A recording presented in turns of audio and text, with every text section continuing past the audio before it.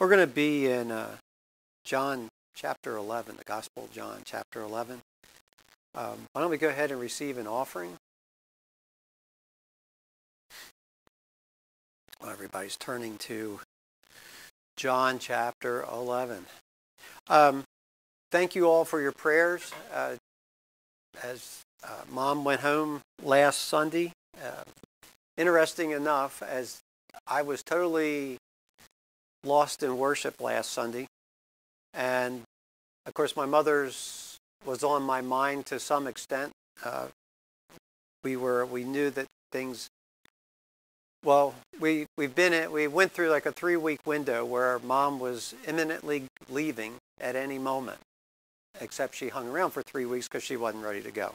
So last Sunday, I'm sitting there and lost in worship, and Dawn taps me on the shoulder and says, "Your bag is making a noise." So I looked, and it was my phone. And so Mom passed away last Sunday at 10:30. So, of course, Mom was here last Thursday at 10:30, as we were with her at 10:30. And then we were all in the heavenlies at 10:30. So for me, Mom just thought it was a great time to step out. Hallelujah chorus was already going. We were already going, so she just went there. She died peacefully, just was asleep, and then was gone. So, but thank you for your prayers. The funeral will be this coming Thursday down at Parcells Funeral Home in Lewis, for anybody that might want to come. The viewing is 10 to 11. Funeral is 11 to 12. And after that will be the interment at St. George's in outside of Lewis, St. George's Chapel. Mom had wanted to have the funeral here, which that's another whole story in itself.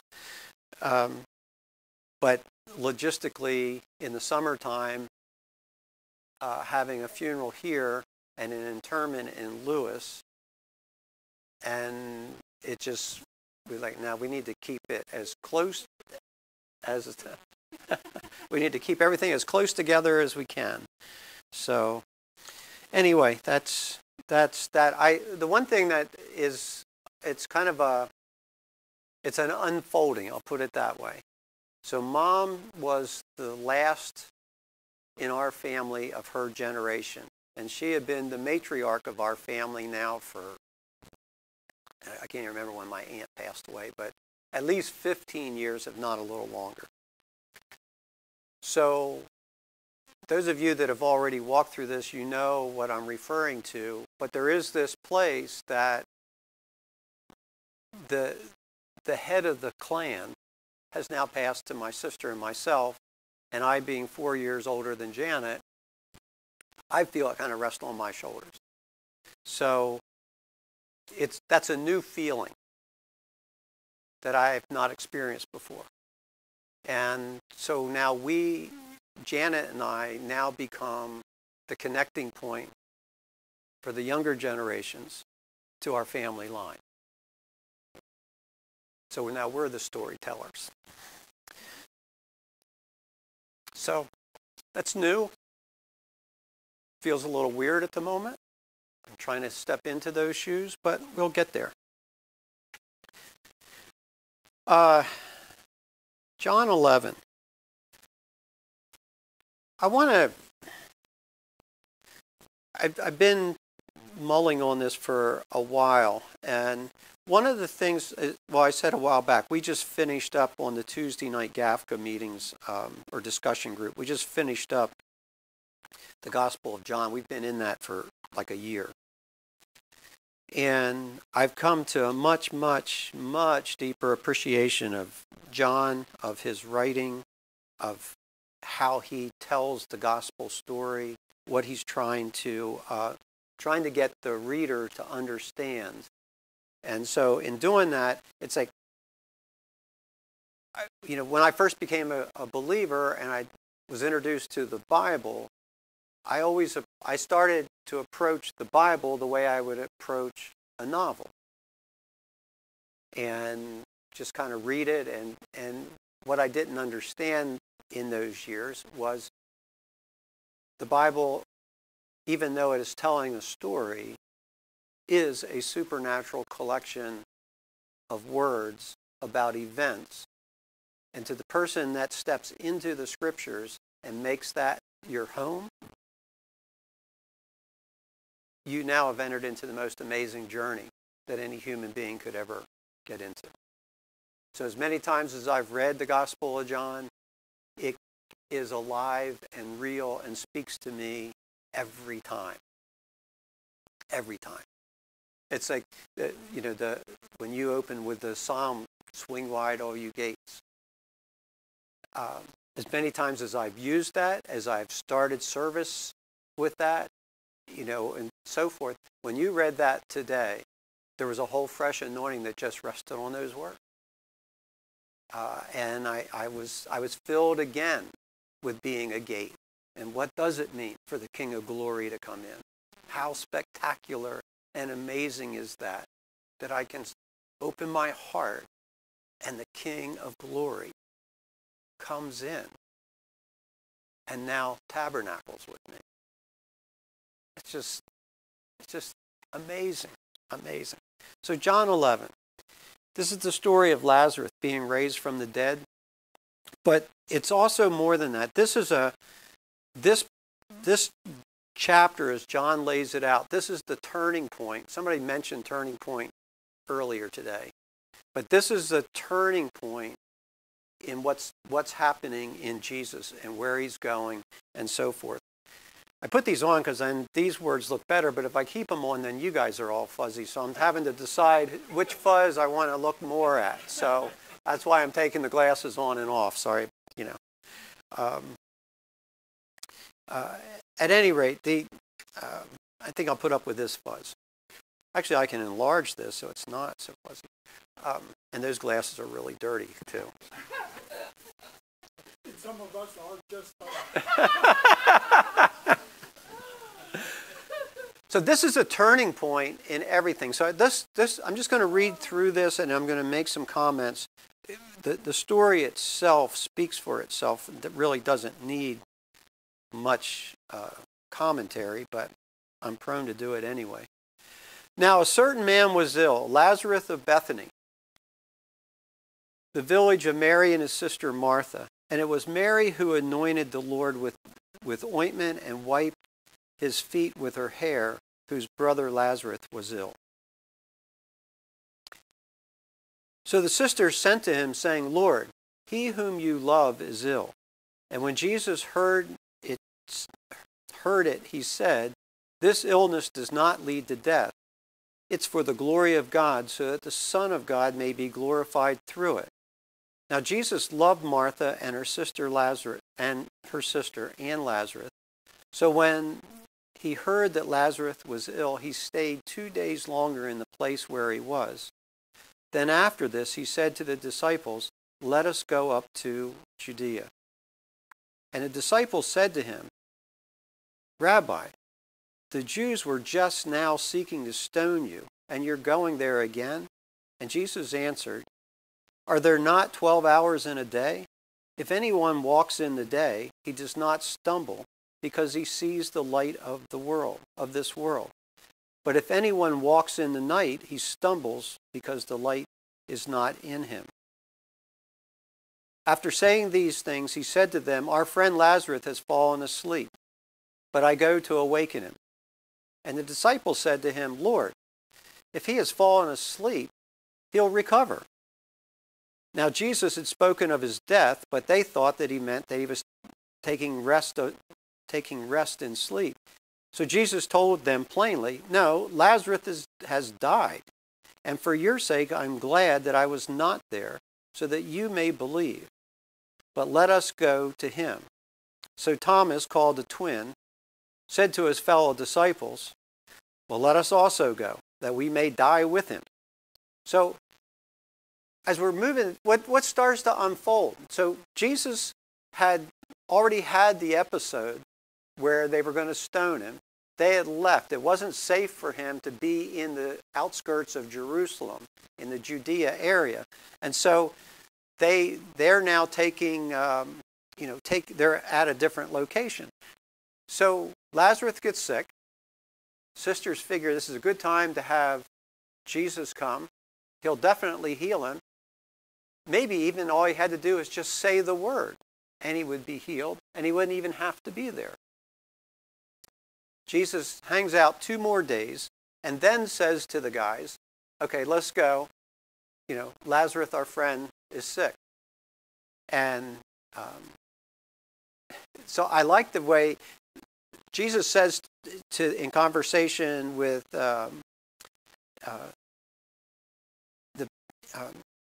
with the sisters, he said, well, this illness does not lead to death. It's for the glory of God, so that the Son of God may be glorified through it. So he states that this illness isn't to death, except that Lazarus has died. Then he says to the guys, okay, let's go to Judea. And when their response is, Rabbi, the Jews were just seeking to stone you, and are you going there anyway? So they're like, I don't think this is a good idea. I mean, we just barely got out of there alive, and now you're going to go back? If they were going to stone you then, what are they going to do with you when you come back? So, it's one of those leadership moments where you have an idea, and everybody on your team is going, I don't know about that. I don't know. I don't think that's a little crazy. I don't think we ought to do it. So the guys were looking for any way to get out of it. So then, so Jesus says to them, look, there's 12 hours in a day. So if anyone walks in a day, he doesn't stumble. Jesus is, saying, look, guys, we're in the light. I think, Diane, when you got up and shared today, I mean, it's like, I'm in the light. So if I'm in the light, I don't need to walk in fear of anything in my circumstances. I'm walking in the light. Now, if you're in the dark, well, then you're probably going to be afraid of a bunch of stuff. So he says, if anyone walks in the night, he stumbles because the light is not in him. And I could do that could be a whole sermon just in that one verse. So then Jesus goes on, our friend Lazarus, he's fallen asleep, but I'm going to go and wake him up. So what's the response? The guys all breathe a sigh of relief. Well, if he's only sleeping, he's okay. He'll wake up. So we don't need to go. And Jesus, looks at him and it's like, he's dead. Oh, darn. So at the end of this, then Thomas has just got to be, he's one of those guys you have to appreciate, because Thomas is kind of on the wrong side of the discussion at each discussion. But Jesus has him on the team.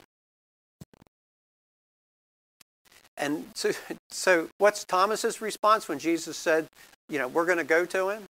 It's like, okay, well, we might as well go as well. We can all die there. I mean, full of faith, full of optimism, just the guy that you want to lead the group.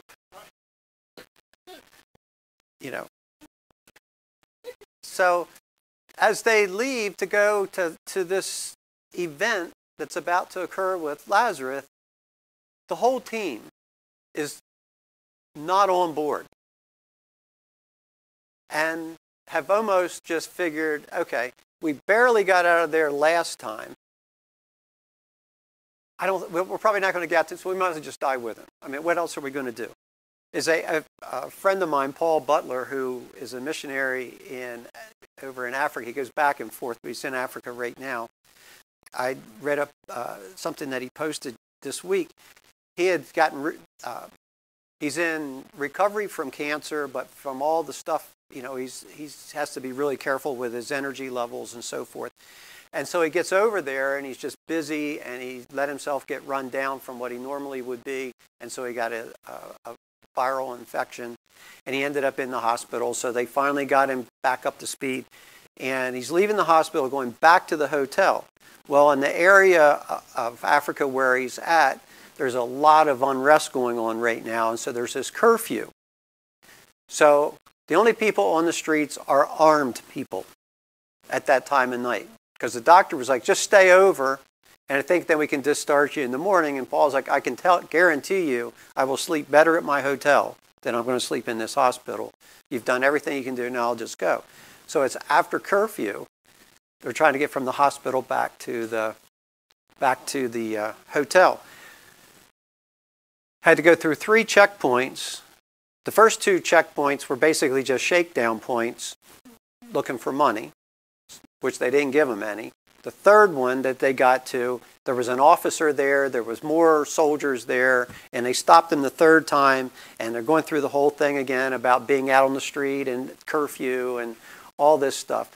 And Paul is still not feeling well at all. I mean, they just did give him the medication at the hospital. So he's sitting in the car listening to his driver argue with this military guy, and it's all this back and forth, and then soldiers are arguing with soldiers. He said, all the way, there's just chaos is starting to break out. He said, in the meantime, I'm sitting here in the car, still running a fever, feeling terrible.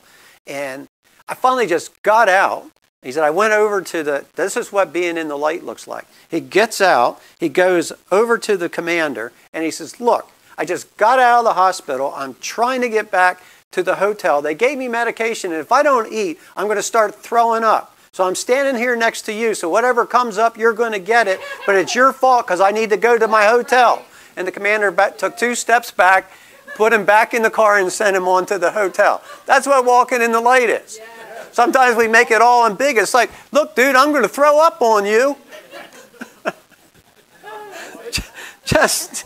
Yeah, because the light is within me, but it's going to come out. So I'm just saying, this would be a good time to let me go.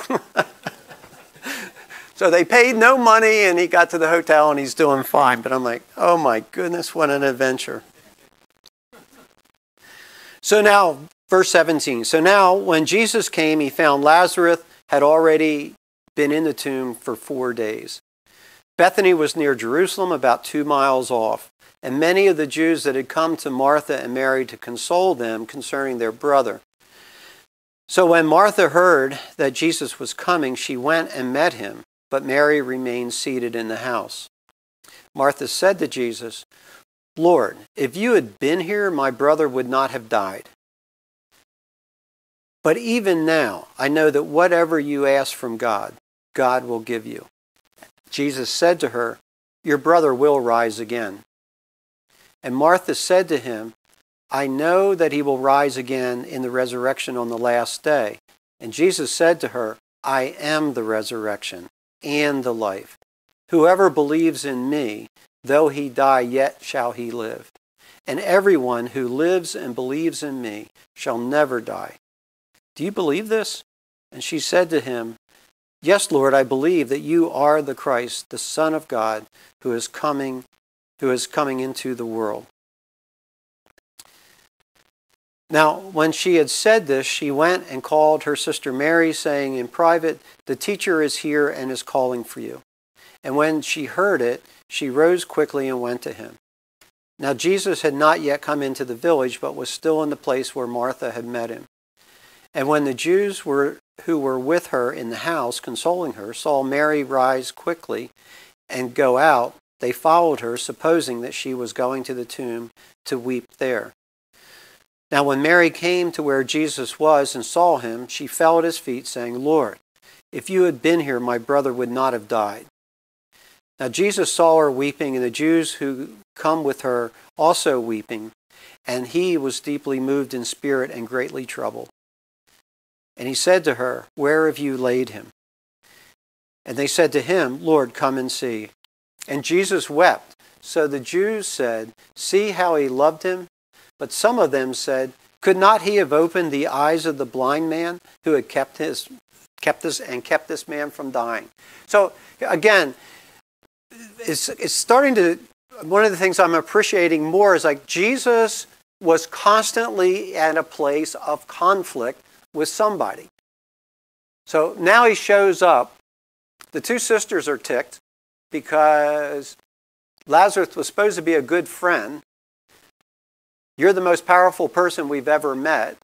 We told you he was sick, and you didn't show up. So they're not all that glad to see him. So now there's this discourse that goes on.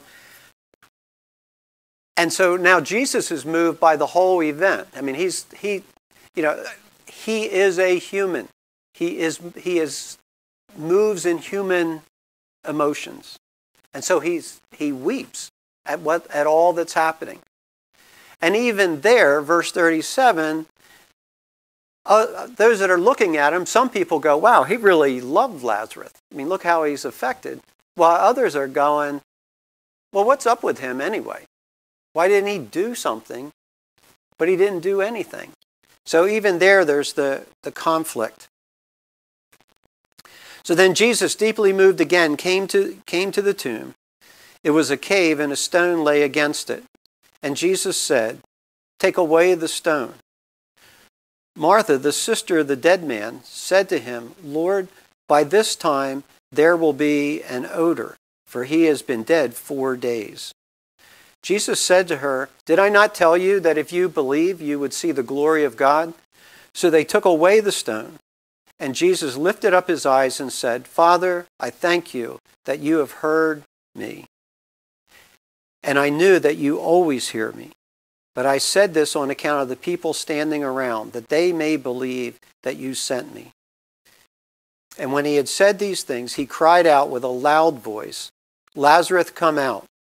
And the man who had died came out, his hands and feet bound with linen strips, and his face wrapped with a cloth.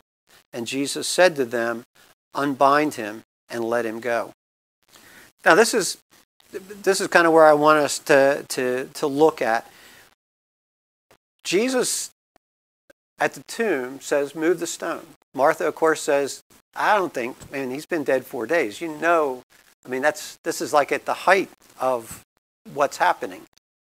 And it's going to really smell. Now, I don't know if I know all of you have read this more than once, but they rolled the stone away, and John makes no mention of an odor.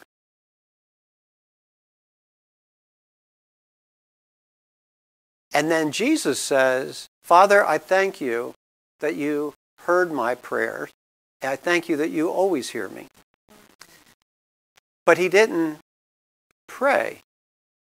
He didn't even command. He just thanked God that you've already heard me.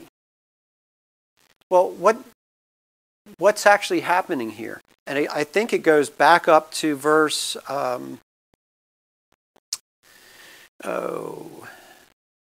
verse 4. When Jesus first finds out that Lazarus is sick, he says, this illness does not lead to death. It is for the glory of God, so that the Son of God may be glorified through it. That's where he prayed. He had, before he left, he had already dealt with what he was going to be walking into. And now he comes to this place where, Father, I thank you that you've heard me. I knew you always hear me. But I said this on account of the people standing around me. So, if I can paint this picture, they're all standing there. It's at the cave. There's a stone in front of it. And the dialogue that we've just discussed, it happens. The stone's rolled away, and there's no odor. That was the sign. There was no odor.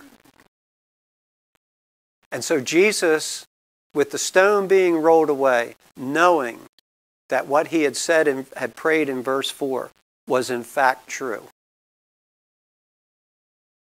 he doesn't need to pray anything. He steps into thanksgiving. Father, I thank you that you've heard me. Now, the next thing, I don't know if you've ever asked this question either. Nobody goes in the cave. Jesus just tells Lazarus to come out. But John makes the point of telling us that his feet were bound. So I don't know. Did he just kind of hop out? But his face is also bound. So did he get stuck in the corner for a while? And then went that way? Is that what happened? I don't think so. I don't think he hopped at all. I think he moved to the entrance of the cave and was there. Now, did the angels do that? Probably. But I don't think he hopped out. And then Jesus says to everybody around, unbind him.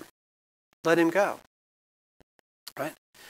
So I think that when I read through this story, I'm mindful of the place, and I've had it happen in my life over and over again, where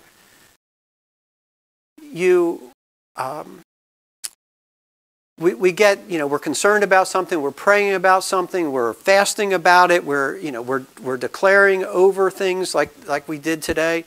We're doing all those things. But at the same time, the very thing we're praying for, just the opposite happens. But the invitation into these types of prayers is because we become focused on the answer. This is what I need to have happen. Where Jesus clearly says, all that's unfolding right here is that the glory of God may be seen. So while it may be personal to me, personally healed, personally finances, whatever it is, that it's not that doesn't have a personal point to it, but ultimately each of us now, if we're believers, if we're Christ imagers, if we're the places where heaven and earth are now interfacing in us, then everything that God works through us is to release His glory. It's that He comes out looking amazing. Yeah. And if I'm not careful, I won't even be seen at all. Because the glory of God begins to fill the vision of the people. So in this case, Lazarus comes out, and it says, as we read on, that many believed because of that event. The glory of God had come. John is also painting a picture for us to see between what's happening with Lazarus, because at this point, or this is why I say this is and we'll read this in a bit, but this is the turning point. Everything shifts now once Lazarus is raised from the dead. Now, just in Jewish thinking, it was, I don't know if it was their theology, but it was their belief system anyway, that when a person died, the soul would remain with the body for 3 days. So there was a possibility that the person could be brought back to life within 3 days. And we have a couple scriptures. There's a story with the prophets in the Old Testament. But by the 4th day, the soul is gone, and then it's impossible for the body to be raised, except if Messiah comes. And Messiah, that was one of the expectations they had. I don't find any place scripturally where I can say they were leaning on this verse. It was more just the tradition of the rabbis. But the rabbis,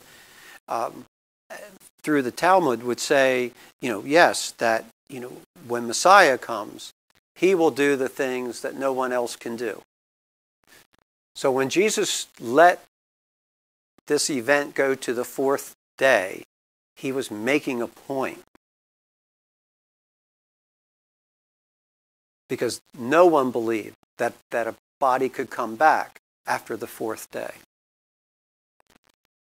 But now Lazarus is standing there, whole and complete. And then Jesus says, loose him. John is also wanting us to see that on another day, another body in a tomb is going to have a stone rolled away. In this case, Lazarus had to be unbound. In Jesus' case, the grave clothes were folded and left behind. So this John is helping us understand that there's as Jesus becoming the temple, as Jesus becoming, as the Messiah, as all that he's bringing with him, he's shifting, he's shifting everything that has to do with humanity. So in this case, to Lazarus, he says, untie him. On another day, he says, it's finished.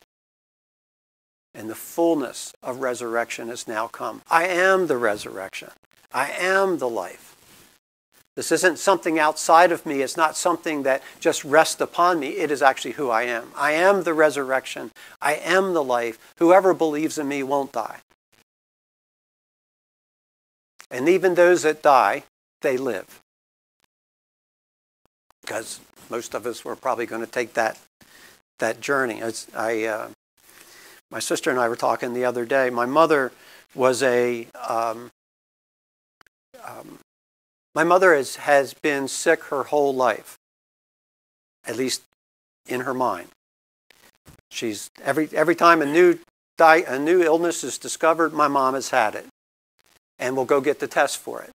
There was one year she had a heart catheterization 3 times in 1 year because she kept telling the heart doctor she had a lot of problems with her heart. And he's saying, there's nothing wrong with your heart. And she's, no, there is. You just can't find it. Go in there and look. And, my sister was like, the top of her head was blowing off. She's like, Mom, heart catheterizations is a serious deal. I mean, something can go wrong with a heart catheterization. But she had 3 in 1 year. And mainly because the doctor just got tired of arguing with her. All right, well, we'll do a heart catheterization. And I'm looking at her going, I don't even like to take an aspirin. Why would you want that thing run up through your leg into your heart? Don't even talk to me. I don't want the details. Oh, it was, the nurses were, no, I don't care how nice the nurses are. I don't care about nothing. I don't even want to be in the hospital. And you've been there 3 times this year and had the same thing done. So for Mom being sick all her life, she finally died of the one illness that is incurable, old age. She just went to sleep and that was that. So I'm like, okay, well, we finally did find one diagnosis that actually sticks. Didn't even have to have a test for it. All you had to do is really look in the mirror. But anyway, okay, moving along. John 11, starting with verse 45. Many of the Jews, therefore, who had come with Mary and had seen what he did, believed in him. But some of them went to the Pharisees and told them that what Jesus had done. So the chief priests and the Pharisees gathered the council and said, what are we to do? For this man performs many signs. If we let him go on like this, everyone will believe in him, and the Romans will come and take away our place and our nation. But one of them, Caiaphas, who was the high priest that year, said to them, you know nothing at all, nor do you understand that it's better for you that one man should die for the people. Not that the whole nation should perish. And he did not say this on his own accord, but being high priest that year, he prophesied that Jesus must die for the nation. And not for the nation only, but also to gather into one the children of God who are scattered abroad. And from this day on, they made plans up for his death. It's fascinating to me that having witnessed a resurrection,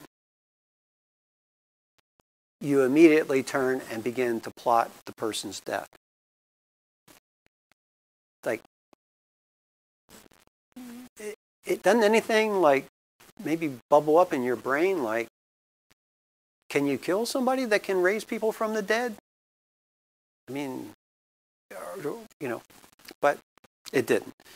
But this is the turning point. So from here on, when in all the Gospels, this is the critical point between here and Passover.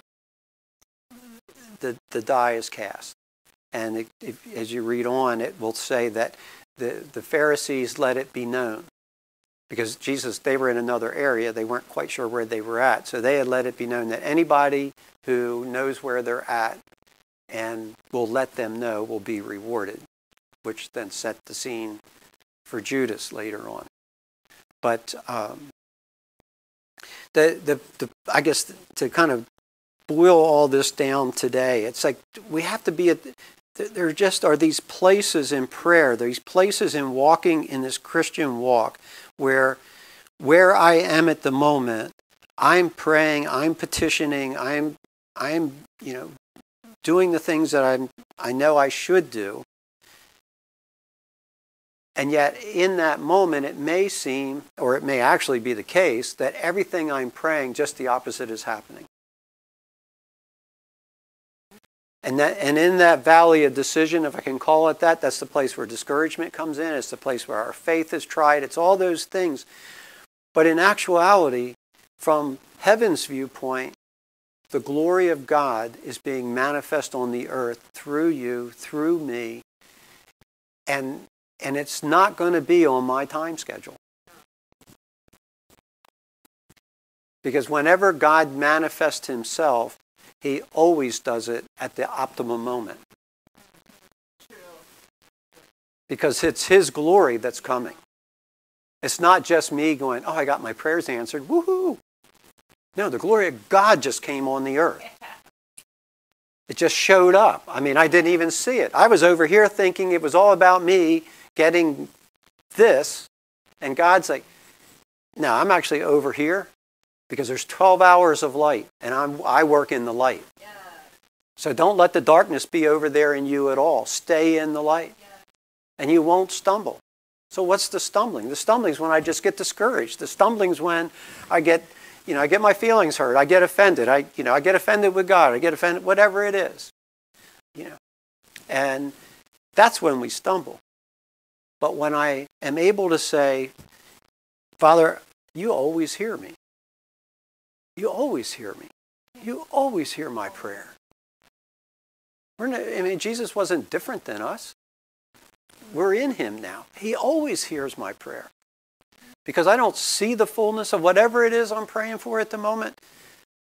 Yeah, as much as I want that, and as much as I know he's with me in that, and that he hears me, he's going to bring it in the time that manifests his glory on the earth at the highest level. And what he's asking for us is, don't be Thomas and go, well, I might as well just go, I'll die with him. It's the way this whole Christian thing works. I mean, I'll just go along, but nothing ever works out in my life. Instead, I said, Father, I thank you. Thank you. You always hear my prayers. Always hear my prayers. And in hearing my prayers, again, those aren't just words leaving my mouth into the atmosphere.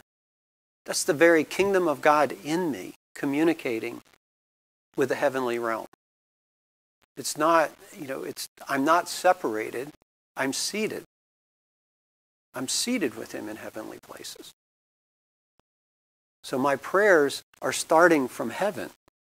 I'm not in Delaware, stuck in the mud, or Maryland. No, I'm seated in heavenly places. I'm already in the flow of what God's doing. And my life is already being conformed to the image of Christ. And and the timing of that, the working of that, the circumstances of that, God is in all of those. And not everything will be completed before I leave, but there's a lot that's been completed. There's even more that's being completed. And we all live in these places of transition. But every step I take ultimately is for the glory of God. And it brings glory to his name. Should be anyway. I know there's been a lot of things I've done that didn't bring glory to his name. But that's the journey we're on. And I'm delighted to be able to declare that the good work that he's begun in you, he's going to complete it. He's going to complete it. He's going to get it done. The more we cooperate, the better. But even on the days I don't cooperate, he still gets it done. Because he's faithful even when we're faithless. So, amen. So that's the word. That's the word. God will set along the way markers, as he did right here with Jesus. And I don't think I said this, that he did with Jesus when the stones rolled and there's no odor. There are those moments where you know that you know that you know. Because what should have been isn't. And yet it's still not clear what is. But I know it. Something happens so deep inside. Father, I thank you. Yes. I thank you. And I think the other thing that the Father was doing was for Jesus himself. When he said, I am the resurrection and I am the life. The Father was also saying, Son, I got this. And in the same way, Lazarus now has life, you will have life.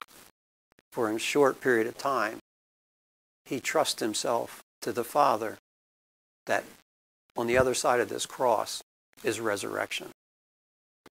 But I assure you, as a human, he had to deal with it just like all the rest of us deal with death.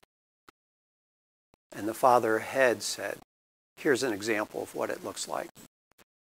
He's not dead. And he doesn't stink. And now he's come forth. And Jesus, you're not dead. And you don't stink. And now you've come forth.